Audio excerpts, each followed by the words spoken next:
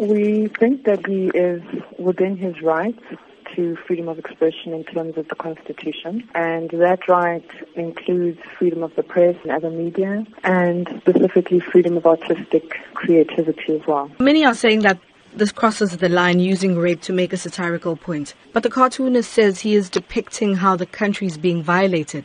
But is it a responsible way to do this? So we would look at the limitations to his right to freedom of expression or his right to express himself artistically or creatively in terms of what the limitations are in terms of the freedom of expression clause in the Constitution. So the right to freedom of expression excludes anything that is propaganda for war or any kind of expression that could be seen to incite imminent violence or be advocating hatred based on someone's race or ethnicity, gender, religion, and that also constitutes an incitement to cause harm. You say he is well within his right to post and express himself that way.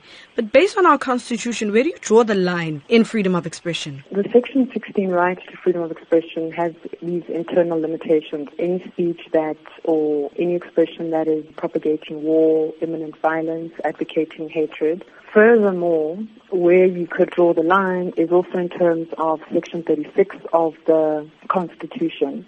And if you're going to limit a particular right, you need to do so in terms of the limitation clause, which indicates that that limitation should be a reasonable and justifiable one. And how do you balance equality and freedom of expression? We would look to what the Constitution says to us in terms of balancing certain rights. So there isn't one that takes precedence over another. So you would have to look at then the general limitations in terms of Section 36 of the Constitution. What are some of the things that people should be mindful of when posting or commenting on social media regarding controversial topics such as these ones? The challenge is that the right to freedom of expression is a constitutionally protected right. So the parameters, if you wanted to draw any, would then be in terms of looking at any depiction or any expression in terms of, is it something that can be said to constitute propaganda for war?